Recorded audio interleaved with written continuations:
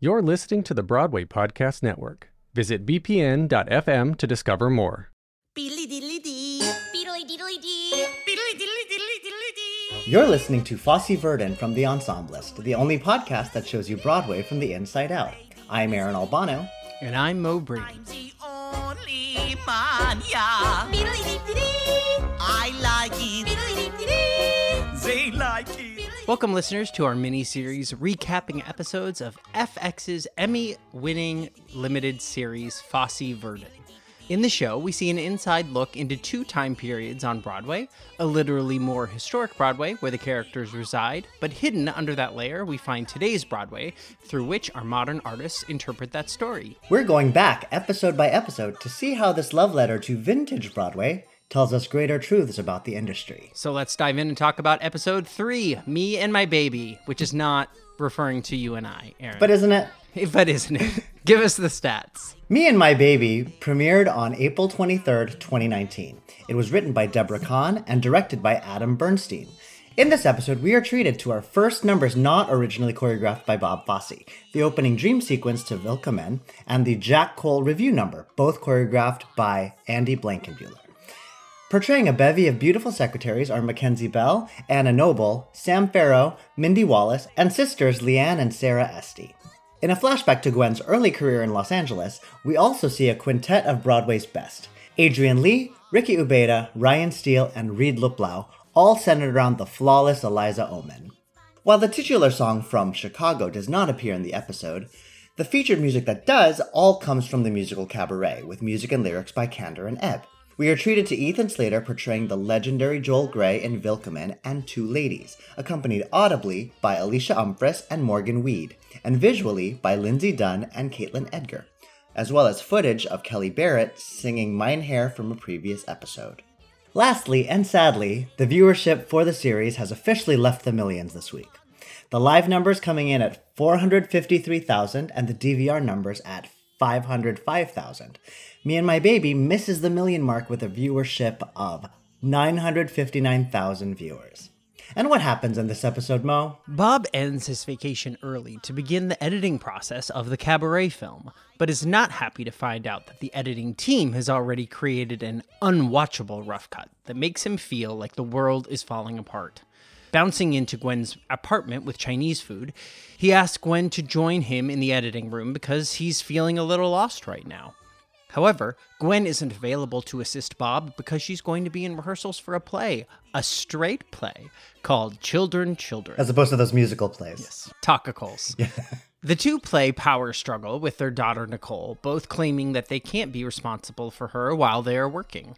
While Gwen passes her off to Bob for a dinner meeting with her manager Mel, Bob passes her off to his friend Patty.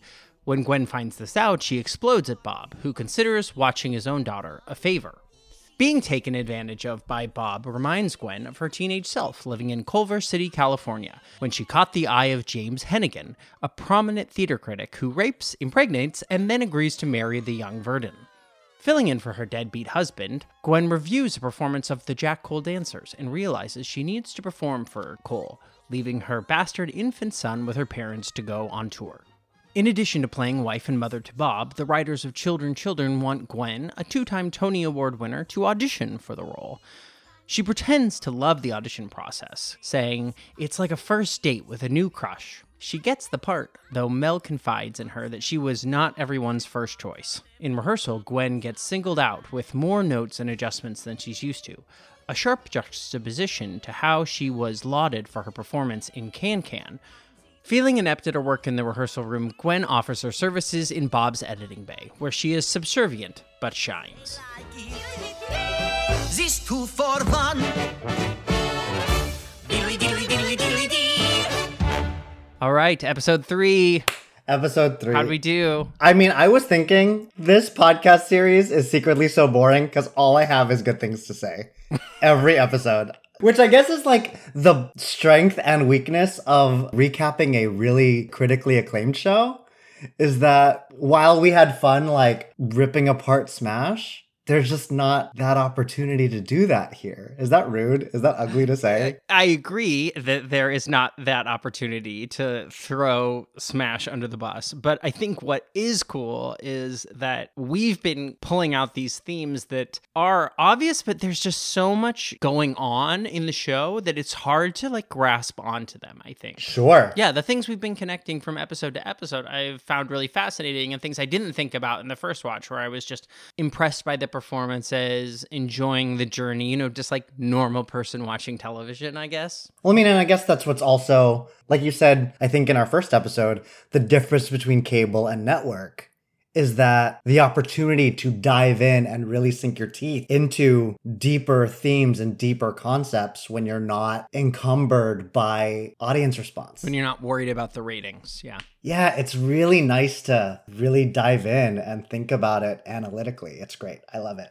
I'm digging it. I enjoy it. I love all 3 episodes of this that we've watched.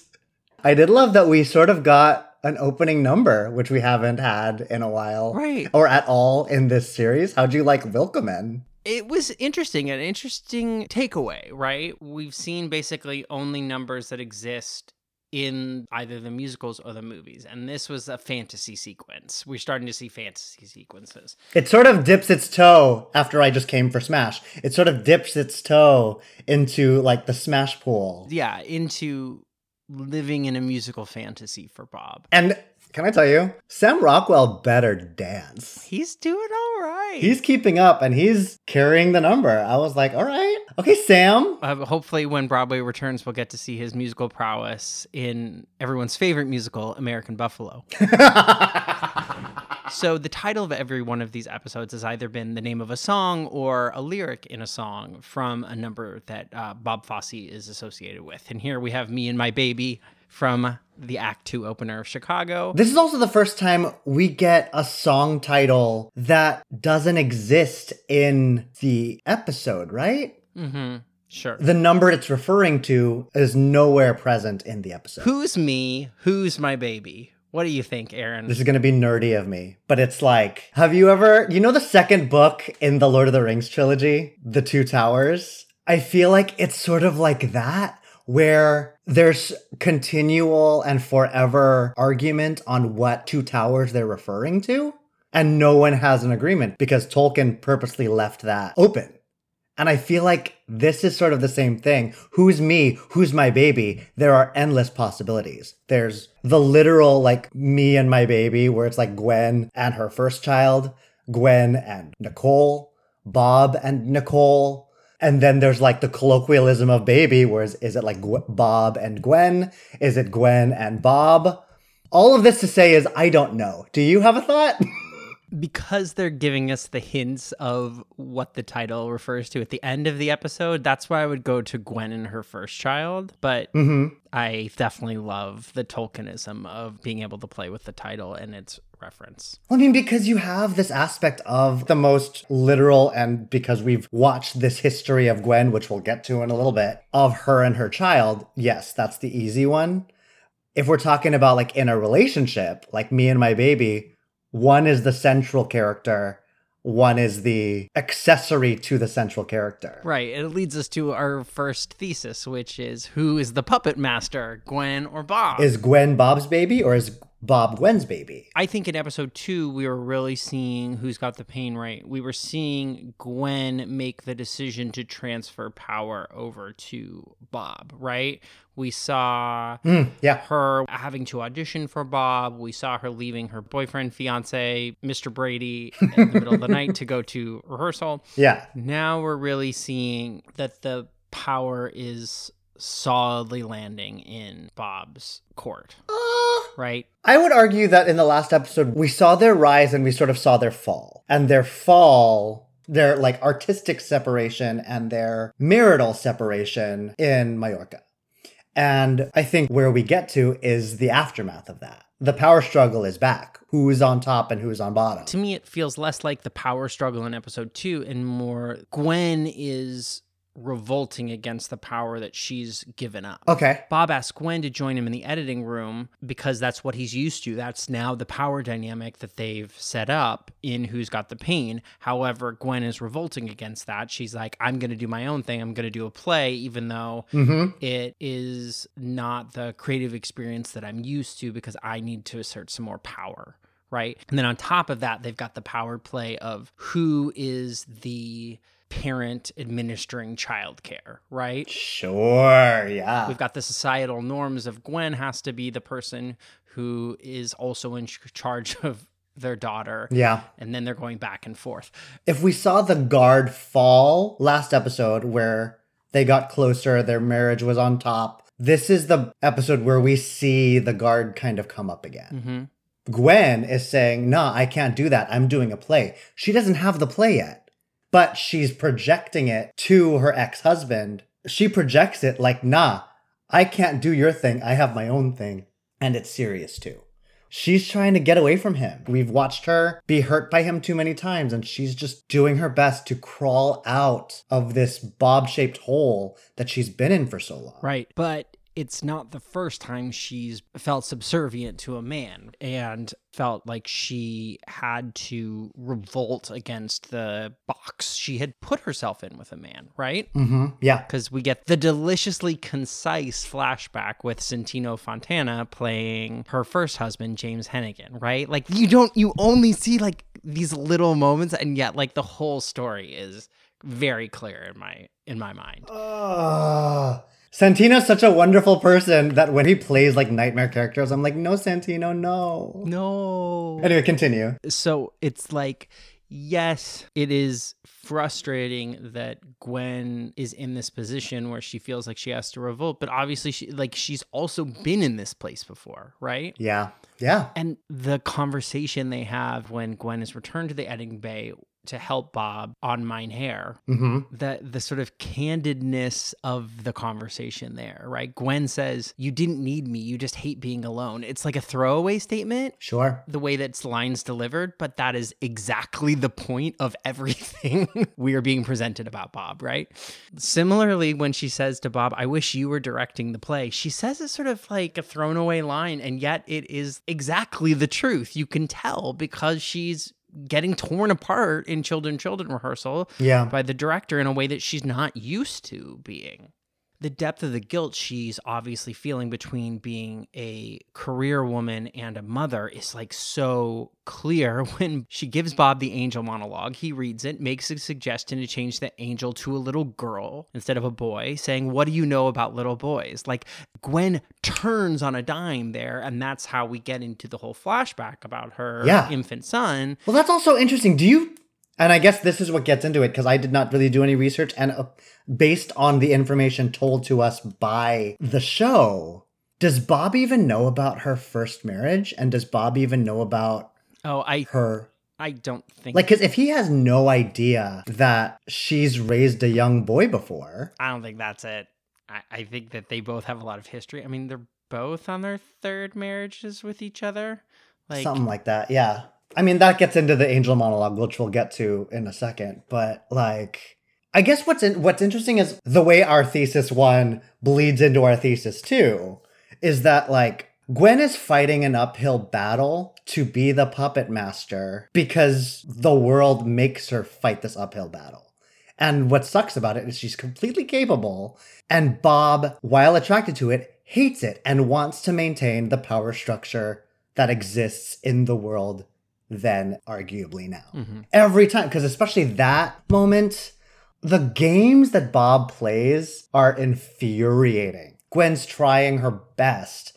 She tells him about this play that she's doing, and his first thing is what? Like, you're gonna hate it. When's the last time you acted? Just these gaslighting, cutting things to diminish, like, her self-worth. And I was just like, dude, you suck. Watching Gwen in this uphill battle, you also see her in rehearsal where she's getting notes after note after note after note. And you know, after getting bogged down in rehearsal that day, her first go-to is that editing bay. Yeah, it's funny when Bob's having problems with the film edit. the first place he goes is to Gwen's house with the Chinese food. Mm-hmm. And when Gwen is having problems in rehearsal, children rehearsal, the first place she goes is to Bob. Mm-hmm. I wrote down this question about Gwen, but I wonder it about both.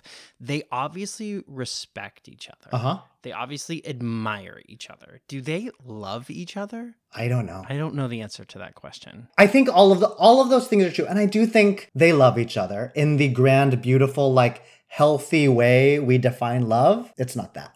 I would argue that they're addicted to each other. And there's a lot of nuance in there, like with love language, lust language, all of those things.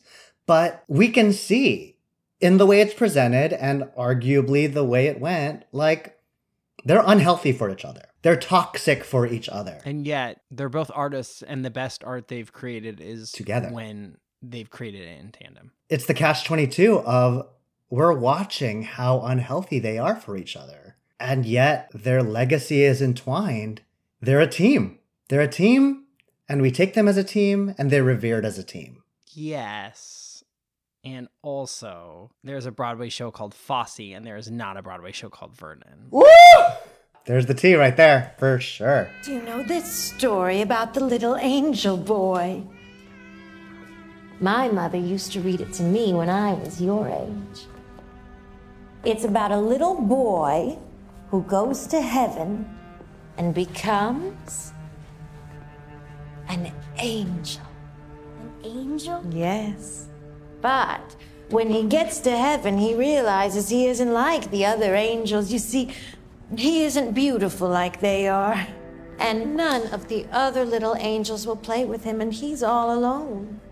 One day he decides to leave the angels and to go live with the animals in animal heaven instead.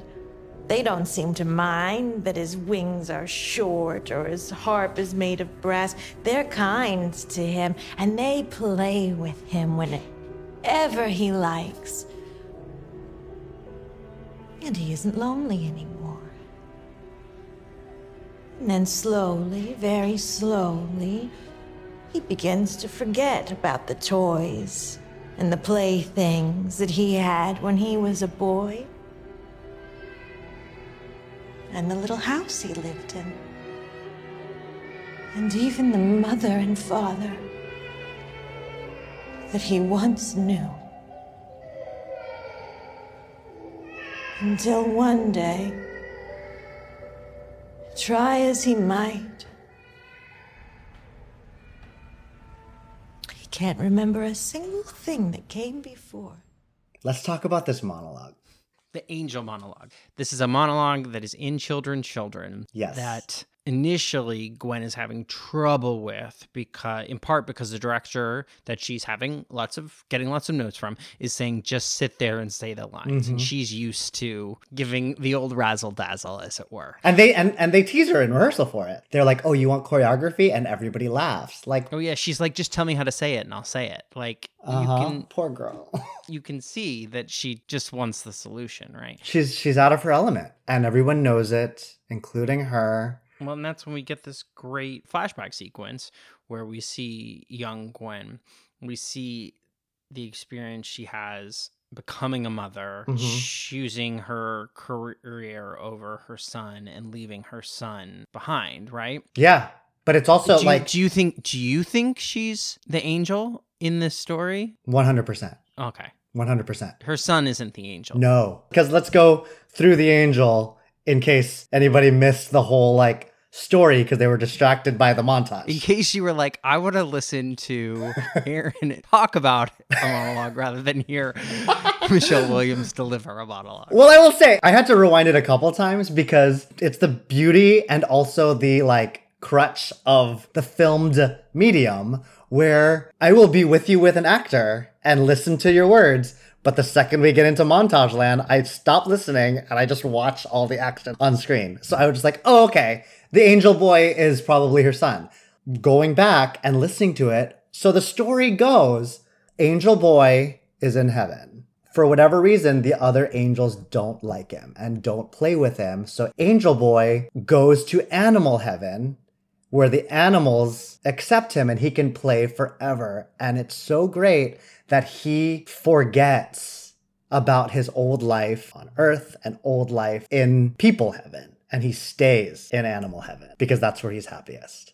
And the episode ends with Gwen being at her opening for Can-Can. And she gets called back out on stage. Whoever calls her back out, she puts on a towel. Michael Kidd, that's the choreographer. Is that Michael Kidd? Is that supposed to be Michael Kidd? I missed it. I missed that whole thing. Played by Wayne Wilcox. Michael Kidd grabs her and is like, Gwen, come back out. And she's like, I'm naked. He hands her a towel, sends her back out. The audience is going wild for her. And you see the shift where she's like, this is where I'm meant to be. Okay, so Broadway's Animal Heaven. I think so, right? Right. And in that sense, I'm like, if she's the boy angel and Broadway is Animal Heaven. I want that on a t-shirt, by the way. Broadway is Animal Heaven. I don't know what it means, but go to theensemblist.com/merch for your chance to purchase a limited number of Broadway is Animal Heaven. Oh. But that's where I would argue that Bob may not know about the son. Because if she hasn't told anyone, because she has essentially forgotten or let go of her old life, then no one would know. B, she's in a play. She's out of her element. This unfamiliar element is bringing all of this up in her. It's reminding her of being a young mother in Culver City. Yeah. And she's like, no, I want to go back to Animal Heaven. I want to go back to the editing bay. Because her Animal Heaven was her escapist life. And art has brought her back to dealing with her truth. Art can be that powerful and bring you back, but arguably it takes a toll on the artist producing that art. And Gwen has arguably, because she's so out of her element and so uncomfortable here, she has never had to deal with this truth. And the first thing she wants to do is escape back to where she's comfortable. Aaron, I feel like I just got smarter.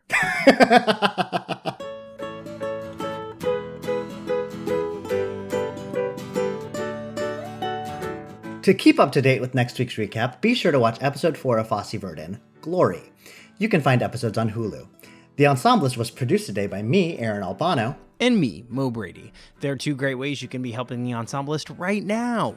One is by leaving us a rating and review on Apple Podcasts, and the second is by becoming a Patreon member at patreon.com/theensemblist. Please follow The Ensemblist wherever you listen to podcasts, on Spotify, Apple Podcasts, or at bpn.fm, the home of Broadway Podcast Network. You can also follow us on Instagram. Thanks for listening, everyone. Until next time.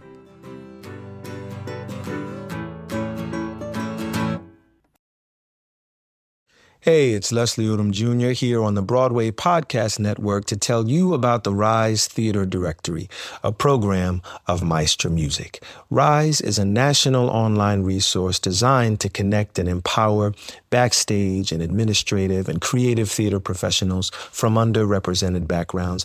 If you work or aspire to work in the theater community, this can help you find your next project. And if you hire theater professionals, search the Rise Theater Directory to find your next team. Create your profile now and get more information by visiting risetheater.org. That's theater with an RERISETHEATRE.org, because only together we rise.